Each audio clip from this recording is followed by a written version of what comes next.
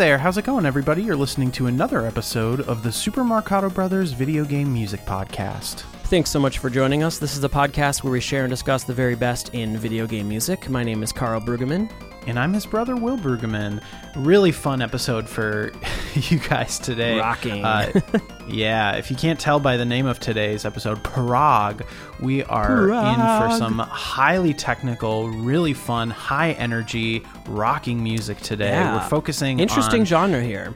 Yeah, game music that evokes the genre of progressive rock. Prog, yeah, the outside genre. progressive. Yeah, and you know, the video game version of it is always a little bit of its own thing, and we experience that in a lot of other episodes, right? When we're talking about fusion and jazz, like sometimes the video game equivalent is a little unique. This is a long overdue episode. You know, we've done jazz a long time ago. We did funk a long time ago. Fusion, you know, quite a bit ago. And so, yeah, it is long overdue to focus on prog today. I'm very excited.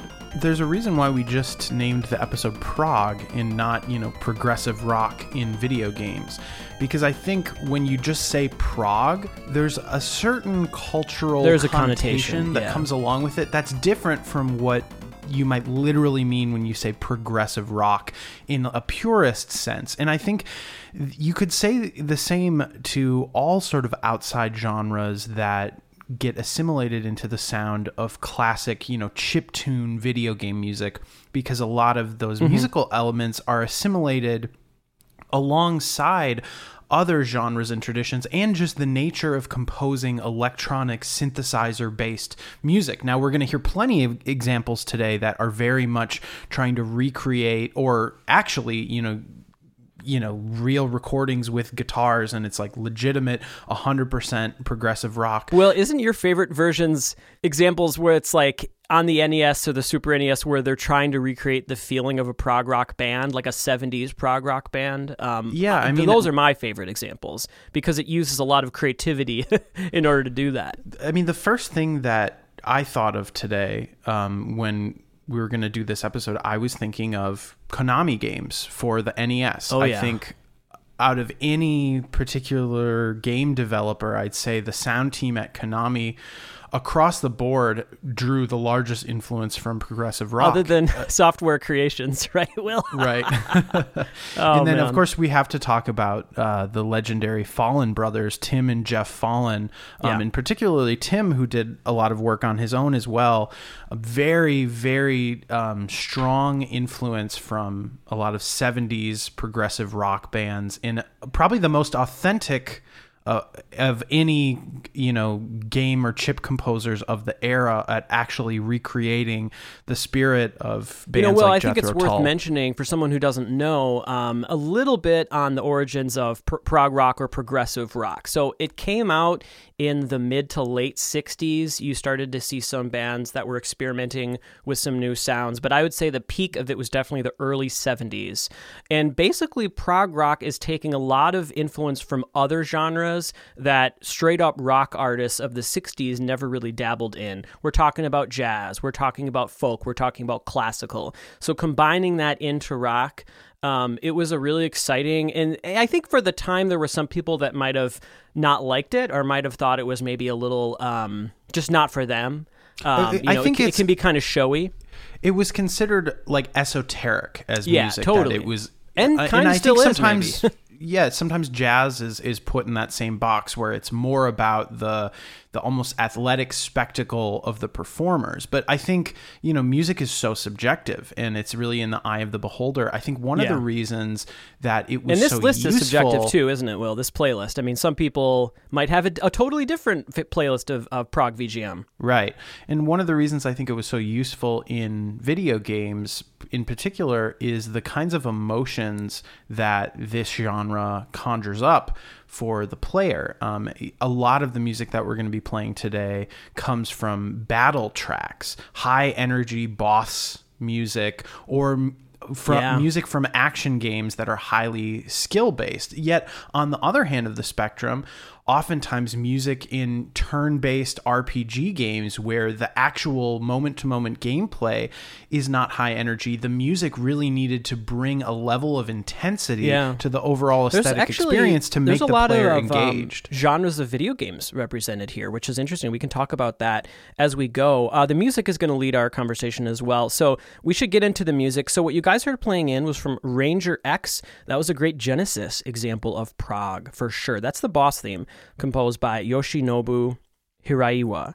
Let's move on. Will talked about NES Konami music. Let's go to some NES Konami music. This is from Super C.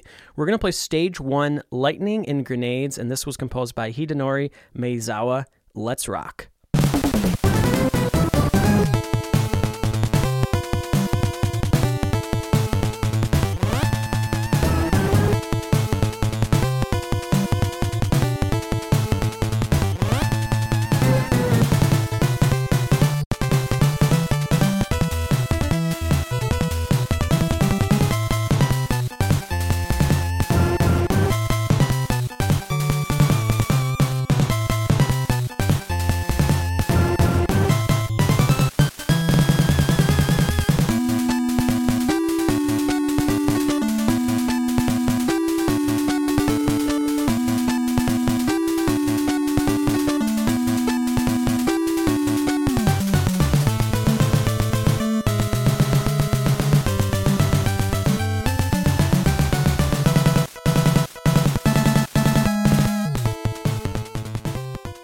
God, what an all-time classic. This is Stage 1 from Super C, Super Contra.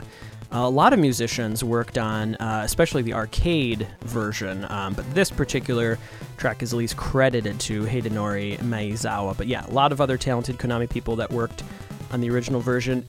I mean, what a great example to talk about Prog, and also, 8-bit Prog VGM. I think some people, when they think of Prog VGM, they're probably thinking 16-bit era, or definitely when you start to get real recordings, for sure. But yeah, it's fun to think about 8-bit examples. So, Will, what are some of the things happening here? Like, if we take this NES band, we have drums and bass and melody and harmony.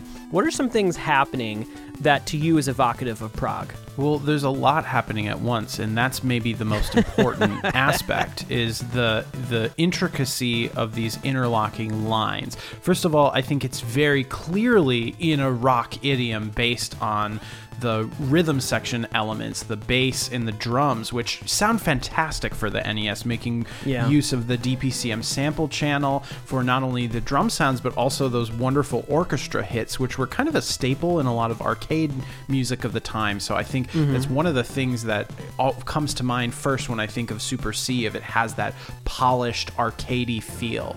And so in addition to sort of the rhythmic elements, which are very much in a rock sense, I think why I would describe this as progressive rock is we have a lot of different groove and feel changes throughout. My gosh, There's complicated stuff that wouldn't happen in straight up rock. Yeah, a lot of hits, a lot of things that are reminiscent of jazz. If you hear a great jazz group, there's going to be a lot of that happening.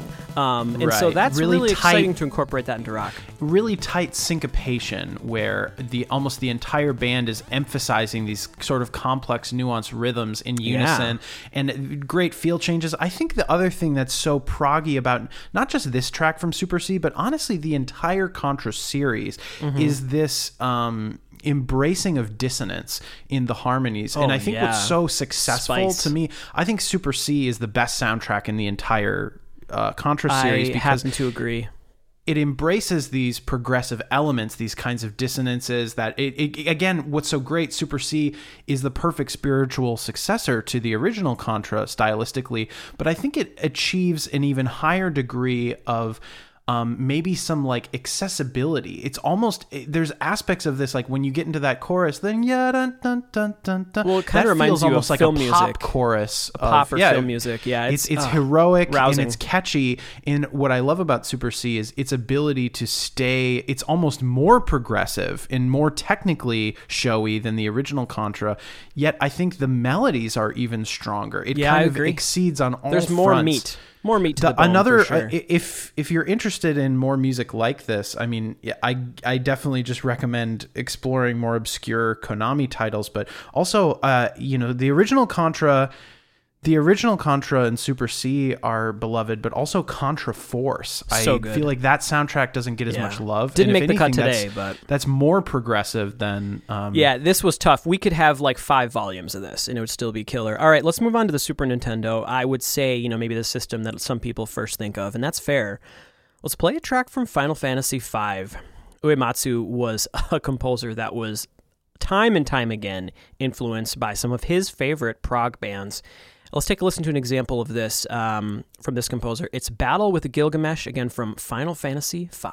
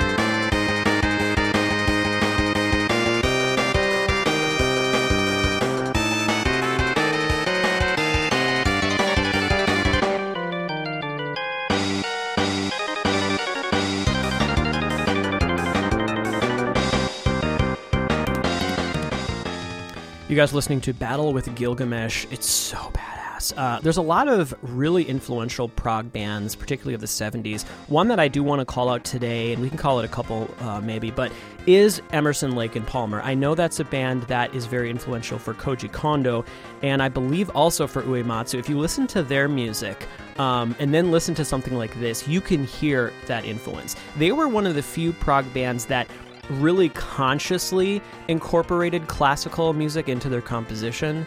There was a lot of bands that it kind of came in through the ether and maybe from other prog bands, but they were very specific and conscious about that. So yeah, I thought it was good to give them a shout out. Will, let's talk about what's happening in this track. What are you hearing? Maybe talk about the instrumentation in this one. Yeah, I think one aspect of progressive rock that we're going to discuss a lot today is guitar-centric music, and whether it's on the NES or whether it's, actual recorded electric guitars, there's a particular idiomatic nature to how playing music on the guitar, whether it's, 2 lead guitarists like playing harmonized lines or whether it's one player doing something shredding, that's a big sound. Here we get another staple of progressive rock, which is really intricate, virtuosic rock organ playing. If you imagine lots of organ someone today playing like a Hammond B3 organ, a lot of progressive rock groups use that organ in a distinct sound that borrows a lot from the blues and some of those really striking dissonant chord stabs that we hear. It's that sort of bluesy sharp nine. And Will, what's fun is later in our playlist, near the end of our playlist, it's going to be a real treat because before that, we're going to get plenty of examples of this synthesized rock organ thing, but we're finally going to get a real recorded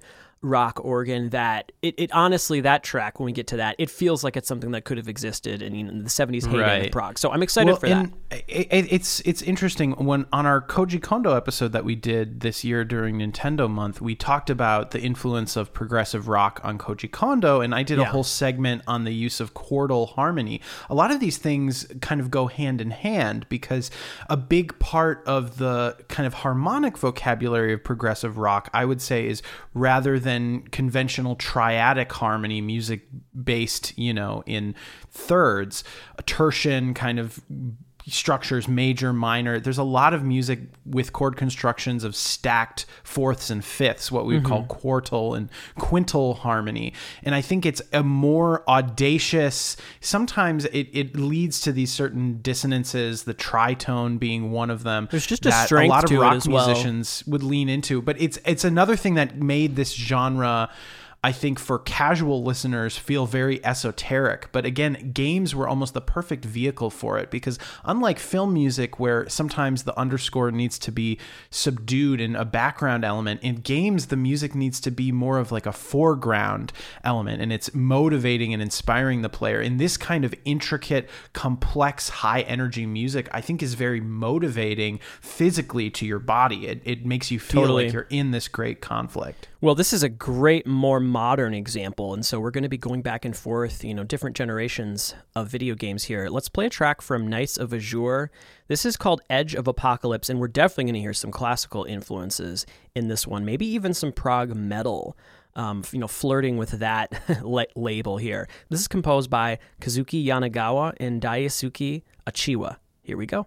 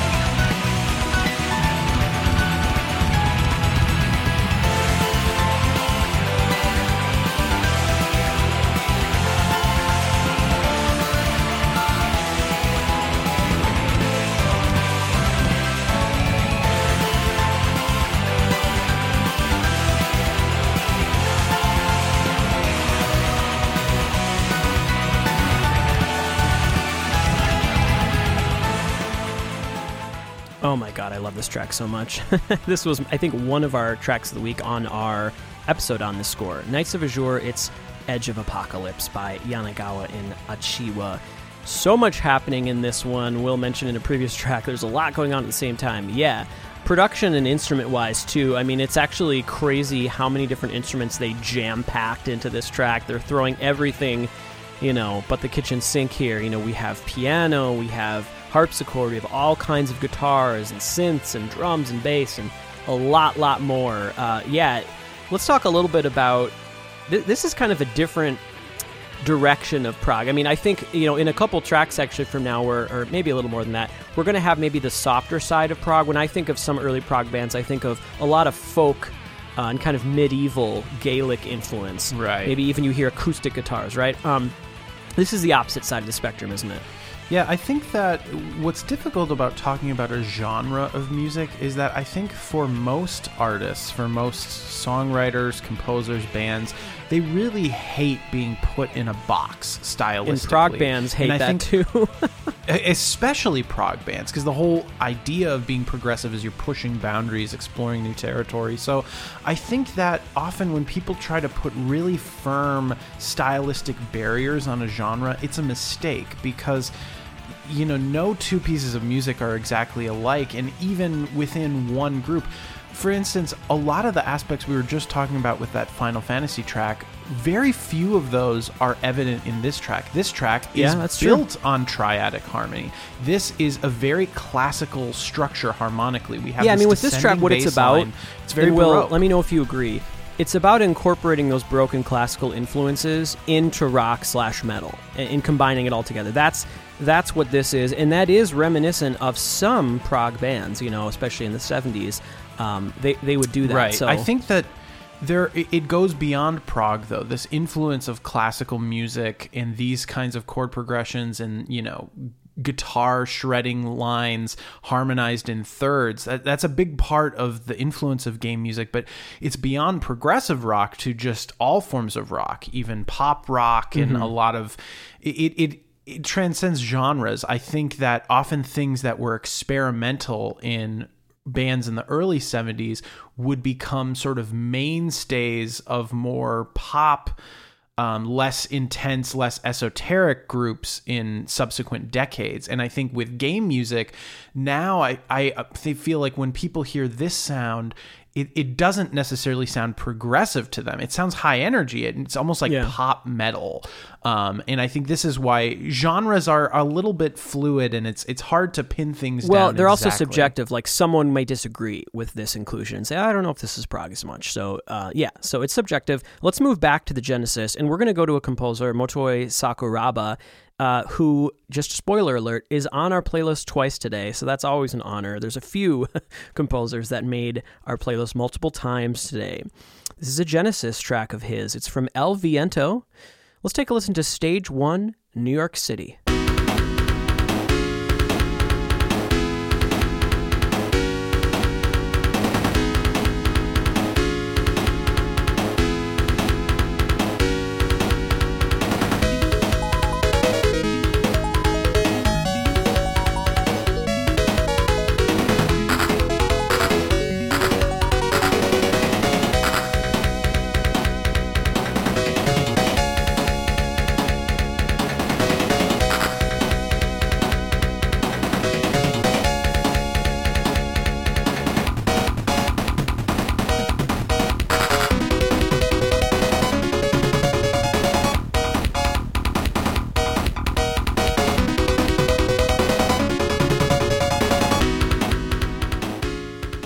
You guys are listening to Stage 1 from El Viento. This is by Sakuraba. It's on the Genesis, and I thought this was a good example of prog. I mean, you have a lot of, specific hits and switches in the rhythmic groove that the whole band is doing together.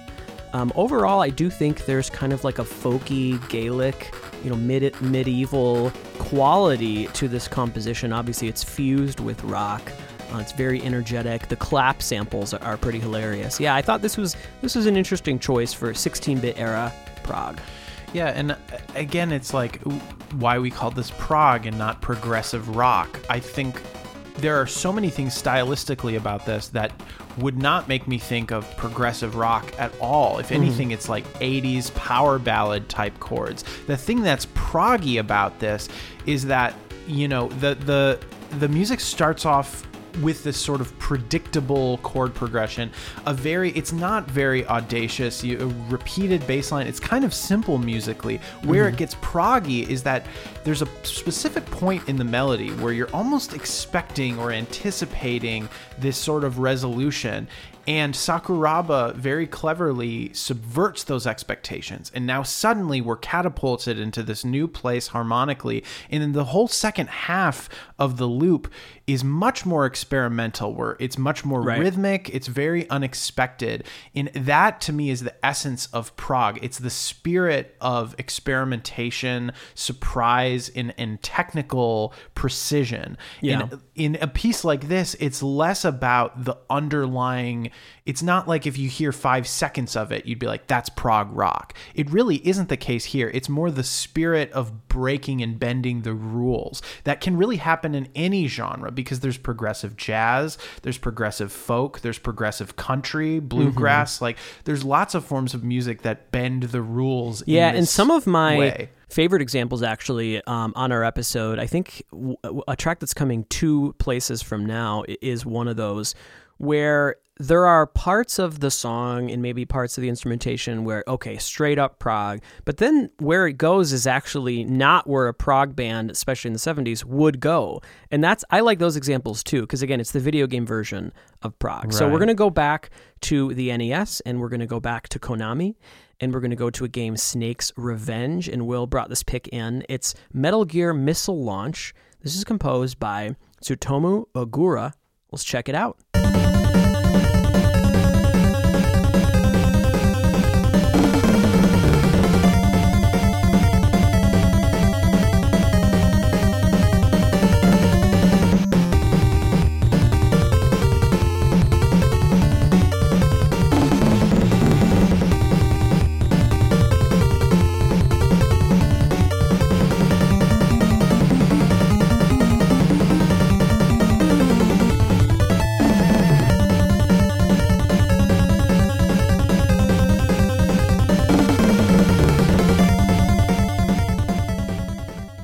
end of that loop, folks, that is the proggiest thing ever. Snake's Revenge, it's Metal Gear Missile Launch by Ogura, and I love this choice. There's a lot of moments in this that really remind me, like I can hear the band playing this. Overall, I do think there's that heroism, that hopeful, exciting quality that the music has. But yeah, there's these moments, these really tense moments where it feels like we're definitely in some sort of battle. There's high stakes here. Will, what is this, when you think about the outside genre of prog, what are some things in this track that remind you of that? Well, I'd say the number one thing is the use of odd meters, where that feeling of sort of skipping a beat before going to the next chord change. And that opening section features that sort of quality. And sometimes when we talk about odd meters, it's not even necessarily the underlying meter itself. It's almost like the way of dividing the beat in an unnatural way. So you can have something that's sort of technically in 4/4, but if you think of it in like 8/8, you can have these asymmetrical groupings of underlying rhythms, and that feeling that sort of keeps you on your toes happens here. What I love so much about this example, in many ways it's kind of like that Knights of Azure track that we played, where there's something poppy and classical about this. When you listen to this, you can tell this is the same sound team that worked on something like Castlevania 3. Will, you know what's funny? I don't know if you knew this, but one of the early terms before culturally we all called it progressive rock, one of the early terms that some people, so this music, I would say originated in the UK and the US, but some people called it initially progressive pop. Yeah, I mean, I think there's an aspect of this that falls maybe more into the progressive pop side of things, because there's a catchiness, particularly when we get to the sort of chorus that feels just like an iconic VGM Japanese pop chorus with these harmonized lines, these syncopated rhythms, really catchy melodies.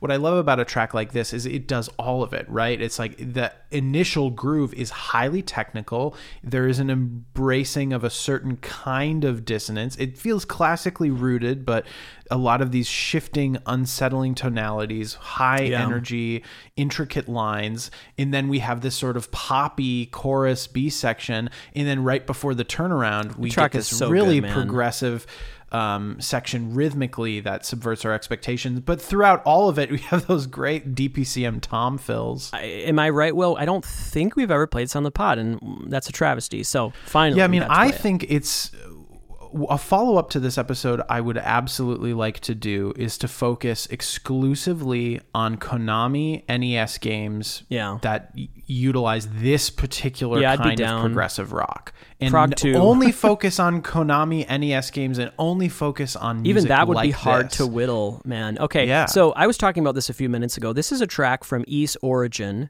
It's called Oboro, composed by the Falcom sound team JDK. East Origin, I think, came out for a few different systems. And this track, the intro, the first few seconds are the most proggy thing we've heard probably so far of the day. Incredibly textbook prog. But then where it goes is surprising. And it's the video game version, because I can't imagine any outside prog track doing this. So it's kind of interesting to see how many different things and how many different directions maybe this track goes in. Throws you for a loop for sure. Let's take a listen to Oboro from East Origin.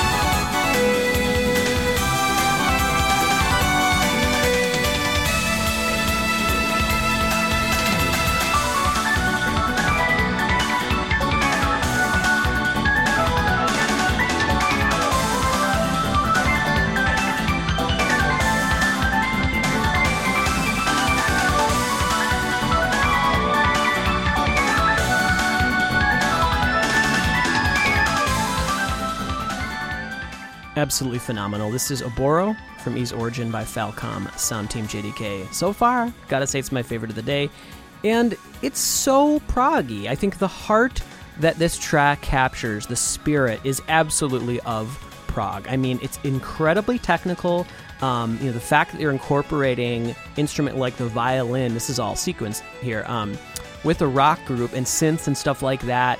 Some classical influence, some folk influence. You got the organ. It's rocking. It's surprising.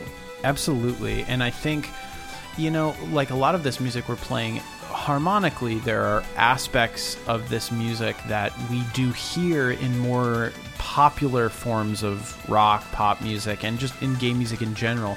This track uses the Dorian mode rather than the conventional minor scale, and that, I think, there's a lot of progressive rock perhaps that pioneered that sort of modal approach to the harmonies. And I think we've talked about this before. There's sort of a dual use and dual utility in evoking some medieval modal sounds, because on the one hand, this is a game that's like high fantasy and making you, it's trying to take you to that world, yet thankfully in our more contemporary, at least contemporary of the time, popular music and things like progressive rock that evoke some of those same medieval cliches, you can sort of kill two birds with one stone. You can make something that feels medieval, but also something that's utilizing a very specific subgenre of sort of high intensity hard rock. And I think that's why so many games evoked a rather esoteric genre. And I think it wasn't just for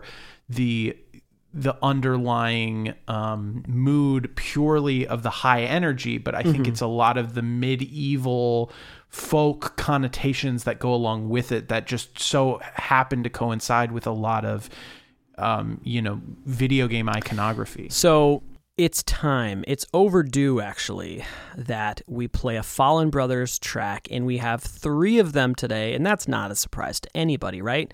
Let's play something from Spider-Man and the X-Men Arcade's Revenge, Super Nintendo version. This is Cyclops, and this track, which is reminiscent of prog bands, is over 7 minutes long, and it has so many sections. It feels like every 20 seconds, Tim and Jeff are just, okay, let's try something else, like basically turning it into a new piece. So we're going to fade in. We're going to do a fade-in version of this to get to a little bit of a later section. But wow, this is a wild track. Cyclops by the Fallen Brothers. Here we go.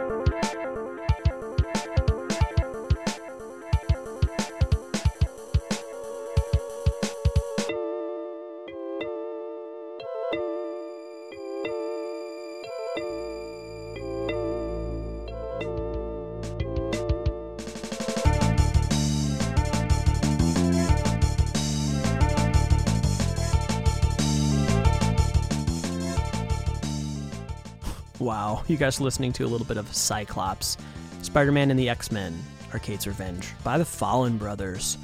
Wow, we're kind of reaching a new level here, a new type of prog influence, maybe I'll say that.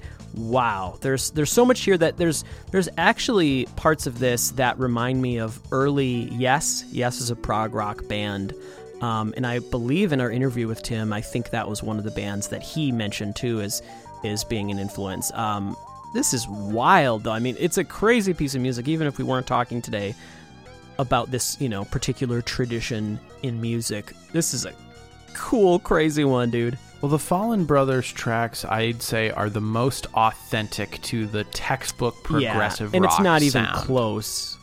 And I think that is something that's really unique about them. Not only the ability to write fluently in that style, but the ability to communicate that in this electronic chip music context. And it's something that they've done on a variety of systems: Commodore, Amiga, NES, Super Nintendo, arcade. It's really quite an achievement of theirs. I think the reason why so much video game music tends to blend a light dusting of progressive rock influence with other more poppy sensibilities both has to do with some of the limitations of the early hardware, which we've talked a lot about before, which I think tends to encourage people towards a more melodic, catchy, less experimental direction, just because it's hard to communicate with very primitive synthesizers that you just want a really salient melody that shines above everything. But their ability to Tim and Jeff Fallon do on the this SNES, like, you can't touch them. Like, I love their music on the SNES, and will we go back to the system with them? Let's see. Okay. Yeah, and I think this is the most experimental track that we've heard so far today, and that's a big part of all forms of progressive music. We're going to go back to the NES. We're going to go back to a composer that I thought of when we were going to do this episode, Junko Tamiya. This is from Street Fighter 2010, and this is definitely showing a different side, maybe a slightly lighter side of Prog, progressive rock. This is Skimmer. Here we go.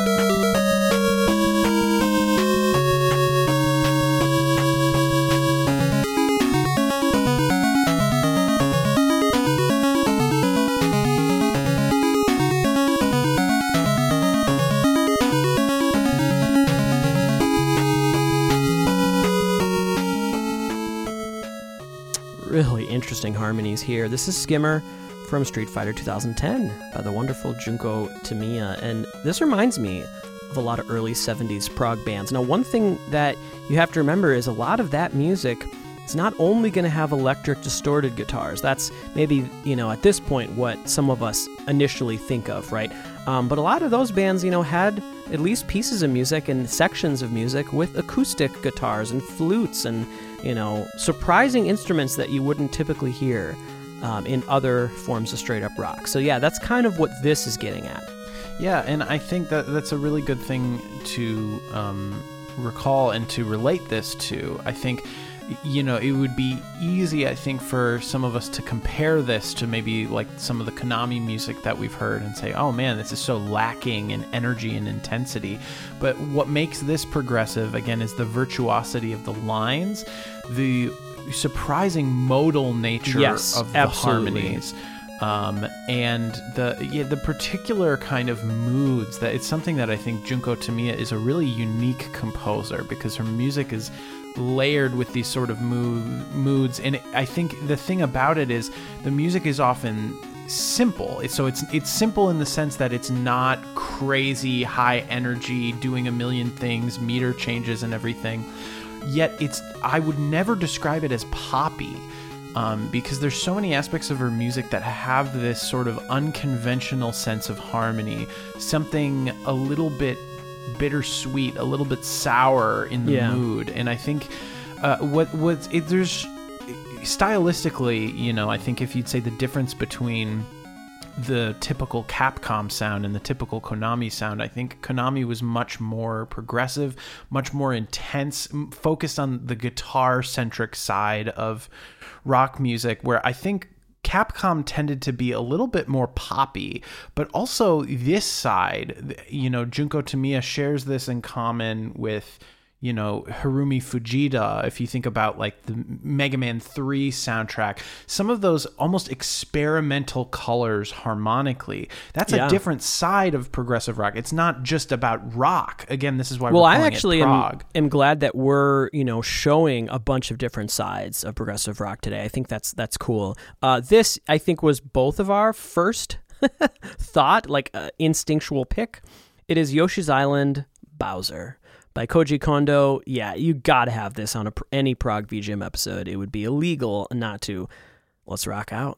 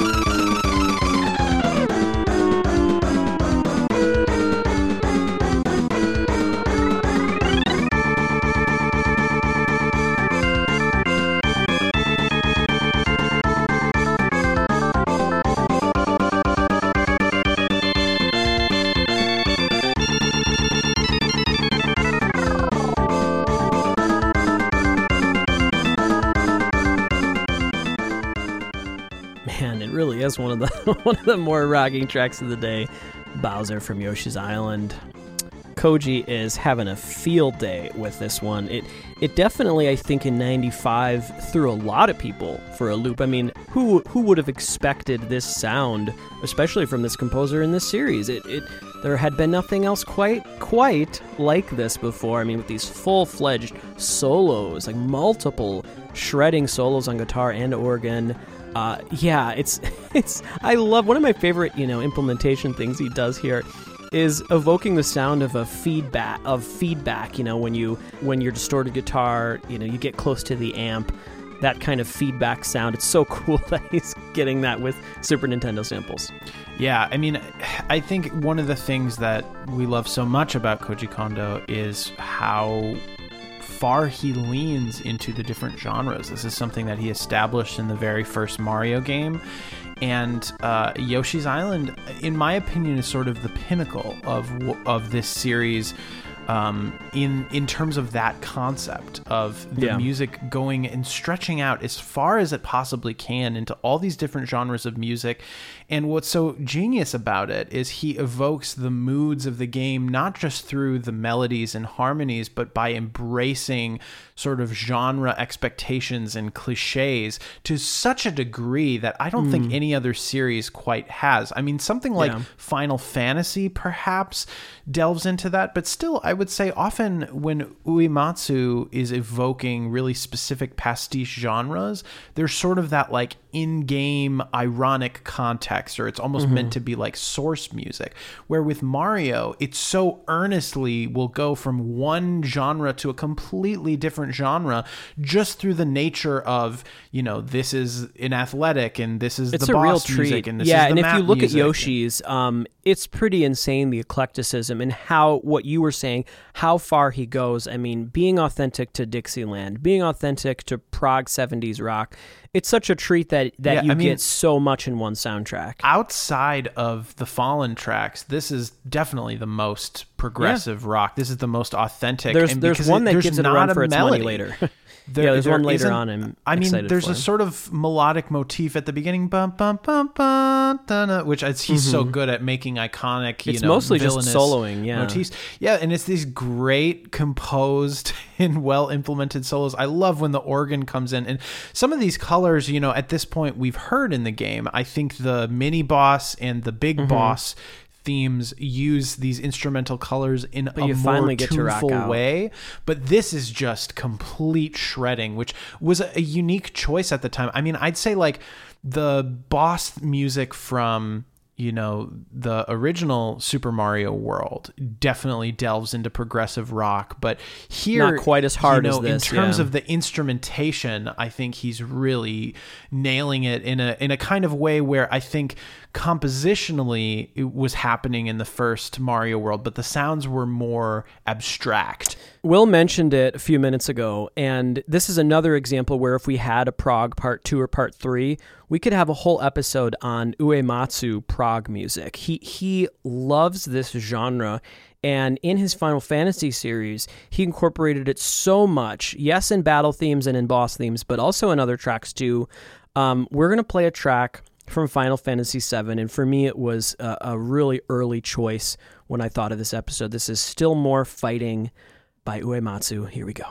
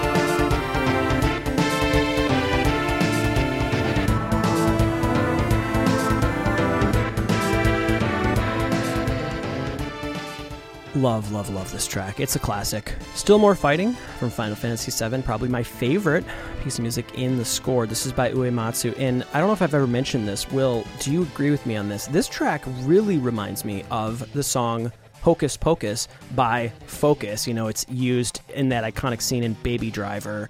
One of my favorite, 70s prog rock songs of all time. There's elements of that could have maybe been influential to him on this track. That's something that I definitely have heard for a while. Do you hear that? Yeah, I mean, absolutely. I think this is sort of that nice sweet spot of it still feels like video game music, but the progressive rock influence is very clear. But this isn't necessarily as shredding and soloistic as like the track we just heard. Yeah, and it's not it's as a different much shade. of a specific pastiche as a lot of different shades the today. Fallen stuff. And that's what I find interesting. Like, if someone else were to put together a prog playlist, they might be more specific and limiting and not include things. Because Will did make a good point at the top where it's like, whether you call something prog or whether you call it progressive rock, sometimes that can be a different thing, can it? It's a different connotation for sure. I mean, I think not to get into like linguistics or the semantic differences Please, between let's not. shortening a word or using the full thing, but I think, when you say progressive rock, it's a very specific box you're putting something in. Where prog, especially that's why we just called this like prog ! It's almost a state of mind. It's an approach to music making, and it's specifically not about boxing things into genres. Speaking of that, let's go to a slightly different, maybe subgenre. I would call this progressive metal, prog metal for sure.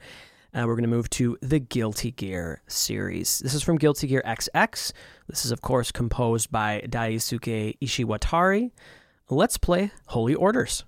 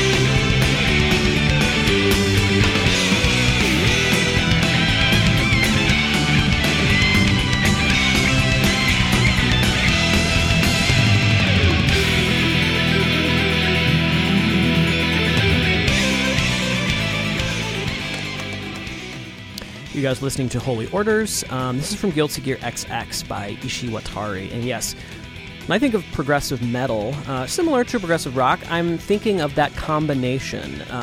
You're combining maybe quasi-classical, quasi-folk elements into metal, into heavy metal. And that's definitely what you get in this piece. And it's different from just straight-up metal, isn't it? It's very exciting, and the energy level is similar. But there's definitely some other genres that are being tapped into here. What a great piece of music, though. It feels like a classic now. You know, we did that Guilty Gear episode all those years ago, and I think before that episode, both Will and myself had a blind spot to the music of this series. And so now, after all these years, this feels like an all-time banger. Yeah, and I mean, I think the classical side of rock and progressive rock is a really particular thing, and this is very much what the Castlevania series was alluding to in the original game, and I'd say the NES trilogy in particular really evoked this sort of, the use of the pivot tone, where you have that common tone that with one moving line. It's something that's very pianistic. It's used and makes you think of harpsichords and organs, but it's also very intuitive and idiomatic on a guitar. And I think that, much like the use of like modal music, is this great dual purposing of a particular musical device that we have multiple associations with at the same time. And so what's great about, I think, the music to the Guilty Gear series is it's doing things that are idiomatic to the genre of metal, even outside of like progressive or classically influenced metal. It's just what that instrument was designed to do. Yeah. Yet at the same time, they're leaning into its shared associations to much older forms of like the Baroque fact that it music. starts off with harpsichord, I mean, that definitely lets you into the state of mind of Ishiwatari for sure. So I'm excited about this. This is a soundtrack that I thought of pretty early on when we were going to do this episode. It's Alicia Dragoon. It's a very progressive rock inspired soundtrack, and I would say maybe the softer side of progressive rock. So it's reminiscent of bands like Yes, some of their early stuff. But yeah, it's just a little bit softer. So again, I think coming after that Guilty Gear track, it's a really nice, different contrasting shade here. This was composed by Nobuyuki Aoshima as well as Mamoru Ishimoda. Let's take a listen to stage 2 from Alicia Dragoon.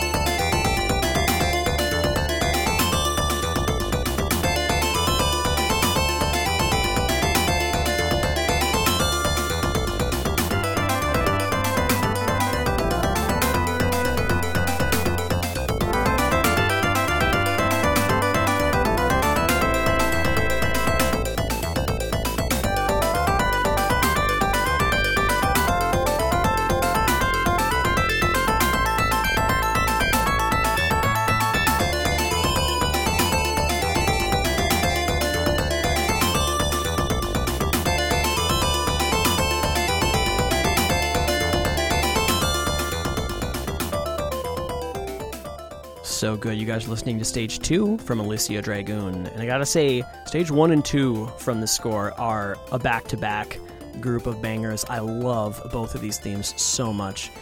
Composed by Aoshima and Ishimoda, and so much folk and classical influence on this one.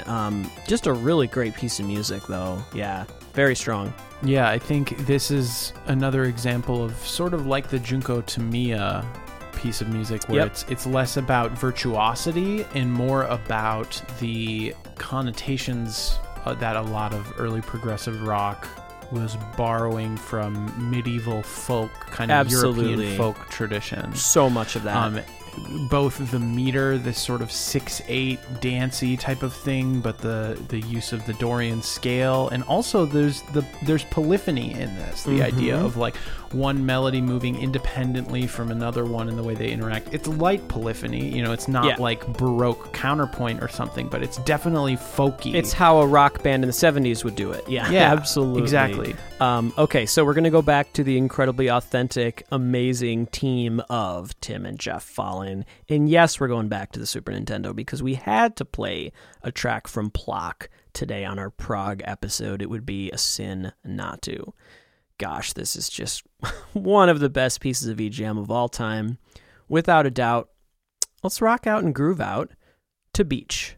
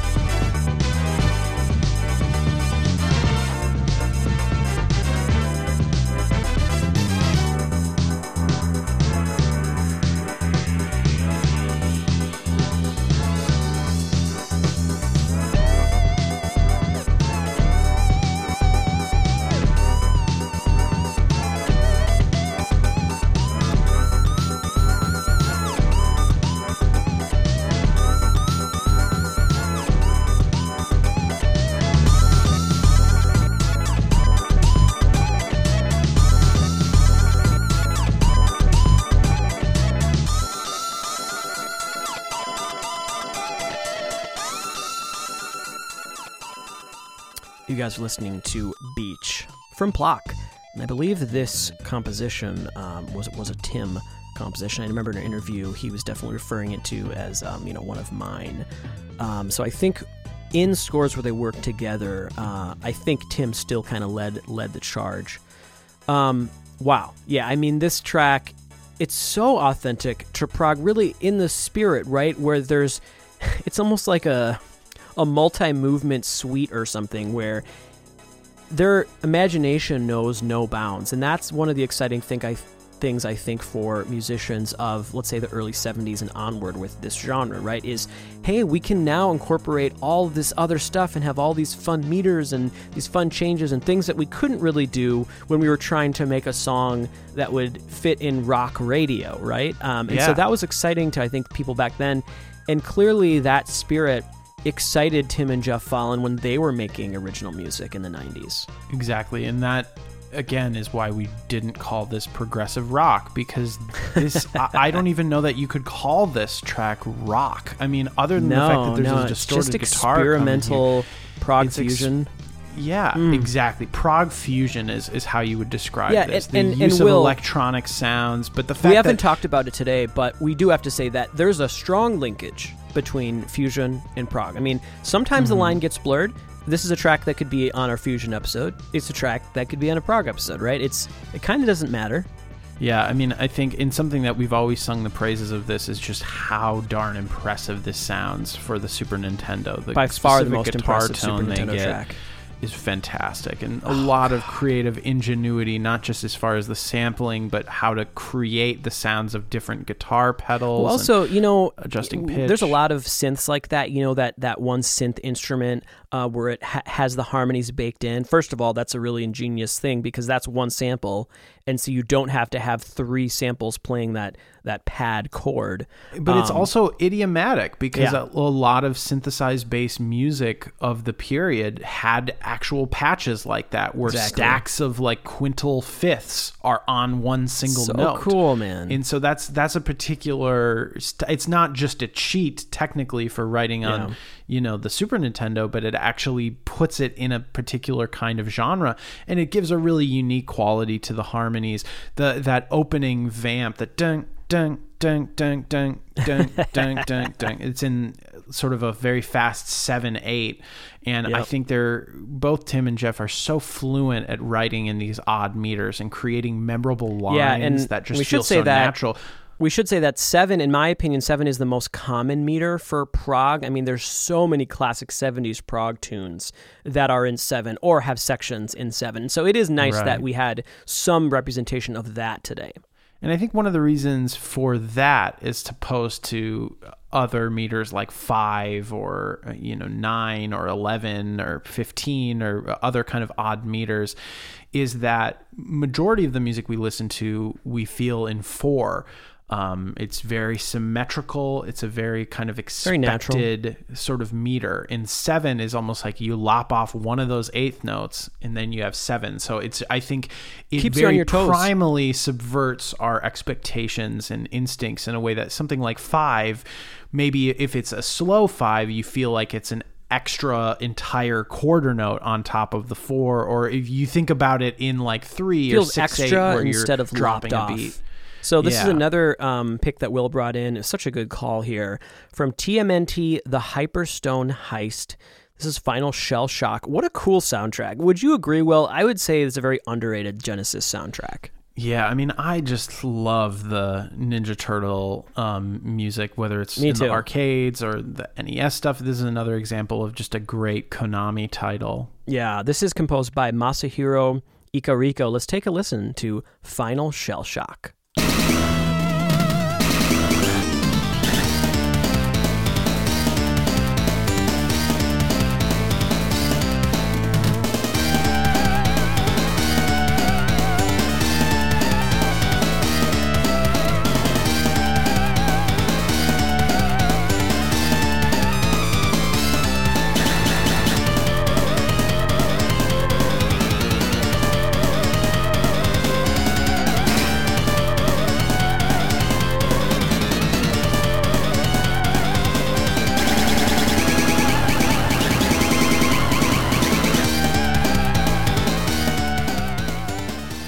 Wow.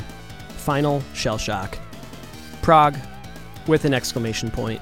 Yep, that's exactly what this is. Oh, I love it so much. It's composed by Ikariko. The Hyperstone Heist, gosh, it's kind of fallen levels of implementation wizardry here. Like, this is one of the best Genesis scores. Sounding Genesis score. I mean, man, the drum samples are so good.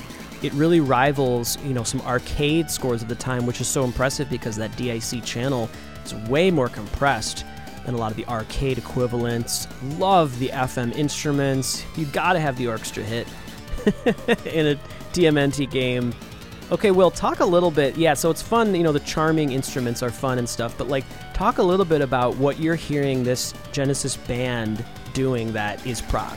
Well, I think something about this, we talked about odd meters, but one of the things I mentioned really early on was asymmetrical ways of dividing the bar. And that's what we have here, because it's just a straight rock backbeat in 4. Mm-hmm. Yet the way that we're hearing the lines it's almost in 8 rather than 4 because it's dividing the measure asymmetrically. So I think it's a great way to balance predictability with something surprising. And a lot of rock music is built on that kind of syncopation. And I think another technique that you hear a lot in music is where you hear the syncopated element without any sort of backbeat, and it sounds very odd, almost like meters are changing. And then you introduce the backbeat, and it gives some sort of structure and stability. This track doesn't do that necessarily, but you could imagine a version where you're hearing bum bum bum bum bum bum bum bum. I mean, Koji does something similar if you think about bum bum bum bum bum bum bum bum, except there, we're not hearing a backbeat on that particular part. That's where everyone's almost playing those rhythms in unison. I think for me, it's still in 4, but it's very syncopated. You gave a couple different choices to me from the score. When I heard this, what I was so impressed by, there's a few things that feel proggy, of course, in the track, but the drum part, and it's obviously, trying to be inspired by a real drummer, and it really feels that way. It reminds me a lot of a 70s prog rock drummer. It really, really does. And I think that's so impressive to be able to do that on the Genesis. Part of it is with the really good samples. He got them to sound quite good. But the part itself, just really exciting, expressive. Okay, so we talked about this earlier, and it's so exciting now to kind of come full circle. And we're going to have a real recording piece of music that incorporates a lot of the things that we've heard today, and particularly that classic rock organ, right? So we're going to hear that here. It's going to take a little bit to get into that. And so what's cool about this piece of music is we start off maybe the softer side of progressive rock, but then eventually, yes, we're going to get a little bit harder. This is composed by Motoi Sakuraba. He's back, and it's Dark Pit Battle from Kid Icarus Uprising for the 3DS. Here we go.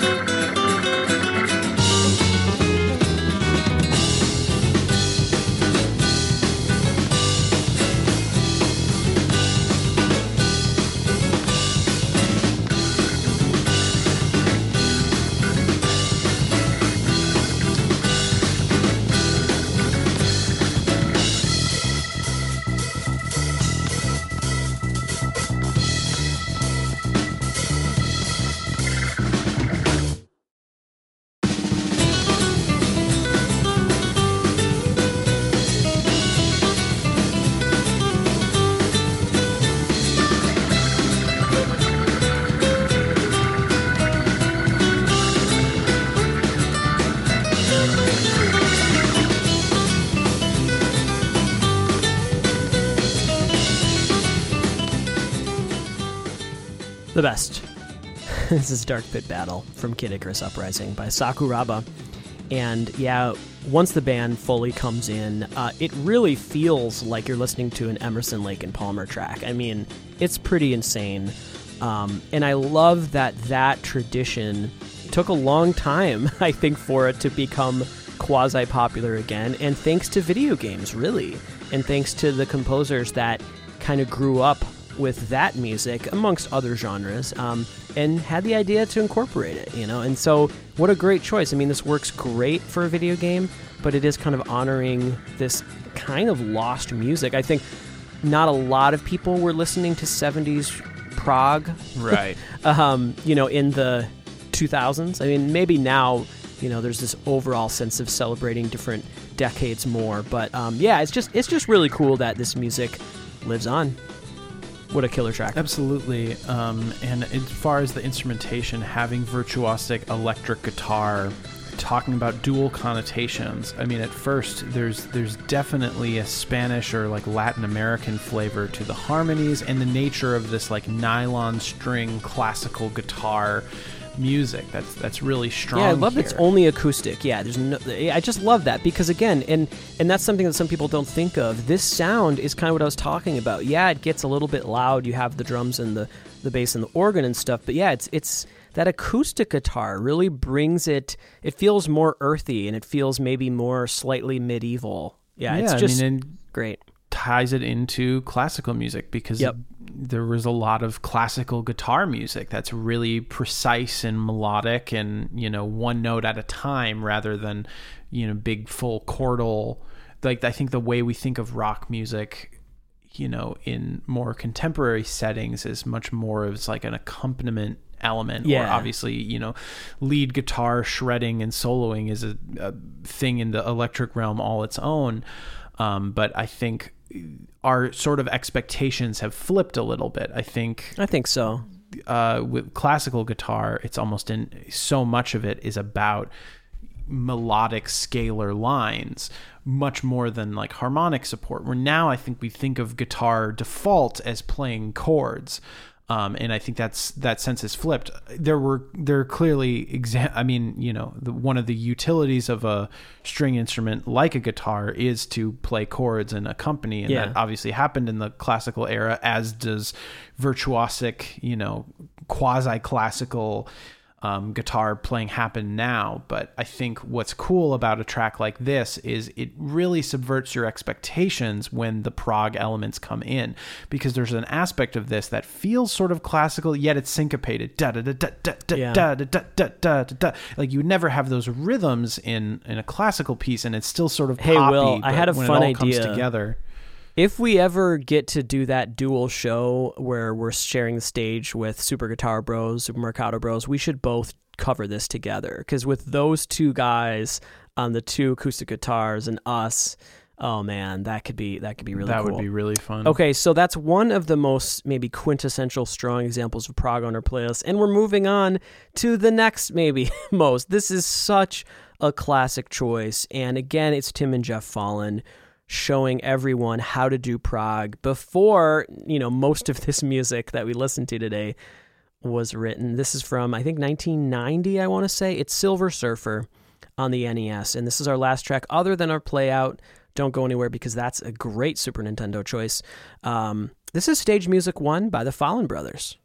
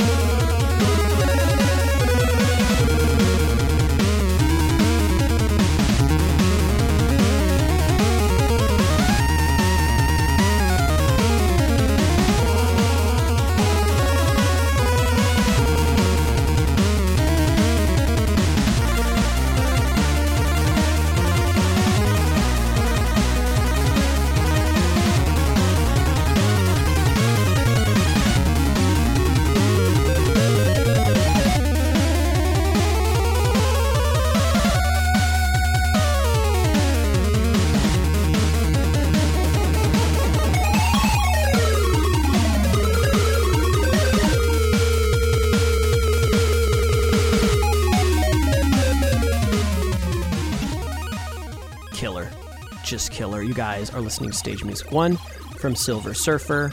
This is by Tim and Jeff Fallon. This has been Prog. And I just want to quickly say that our play out is so good. It's from Secret of Mana. It's Mystic Invasion by Hiroki Kikuta.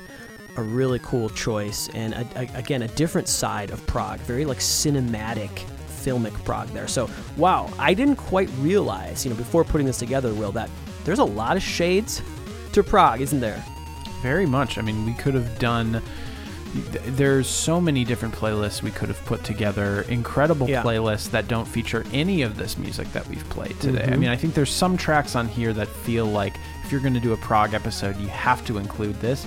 But the problem with a genre like this is so much video game music falls under this umbrella that you can't capture everything. But our genre hope is tricky with the playlist today is that you definitely get a sense over the the summation of all of this music of what we mean when we say prog. But I think part of the spirit behind it is that it isn't one particular thing. It's not one kind of chord progression. It's not one particular scale. It's not one approach it's vast. to music making. That's the whole point behind the spirit of prog, right? Is you want to be able to do anything that your imagination can take you to, right? And bands like Emerson, Lake and Palmer, and yes, that was definitely their approach. And yeah, maybe there were some drugs involved into how they came up with some of those early ideas.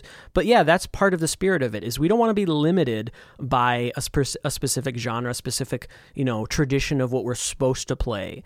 And so yeah, I think a sense of surprise is probably present in this playlist as well. It would be fun, Will. Actually, I would be totally down to do that Konami NES episode, whatever we end up calling it.